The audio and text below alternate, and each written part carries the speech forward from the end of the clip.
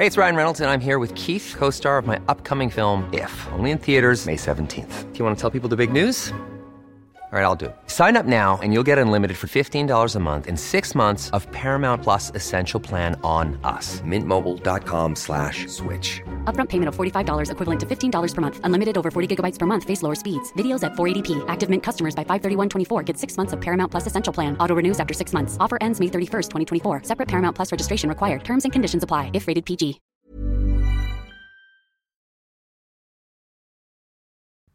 Less people saying fewer.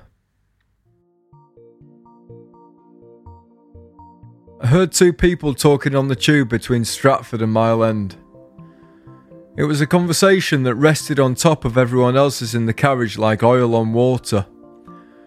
The post-university but pre-3-day hangover aged friends looked like people I hadn't seen before. I keep seeing groups of friends wearing the exact same clothes at the exact same time. Like they had synchronised watches, jumpers, trousers and shoes. They were having a conversation that people could hear. I was one of the people who could hear their conversation. They'd been talking about how many people were at a birthday party.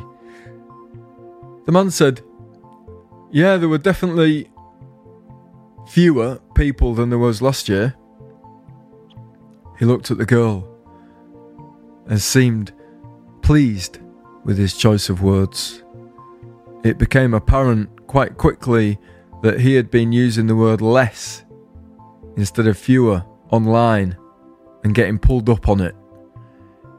He was almost relieved that he had said fewer, as if everyone on the tube carriage would have stood up and drawn an air asterisk with their index finger and said, "Fewer?" I'm heartened by the fact real life is less pedantic than online life.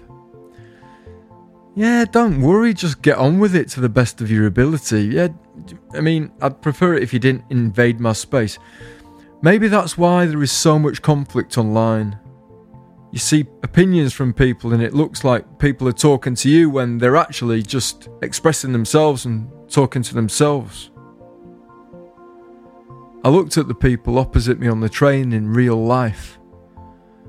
I didn't want to say anything to them.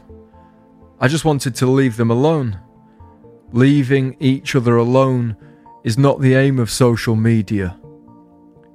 If everyone left each other alone online, people would lose interest quite quickly.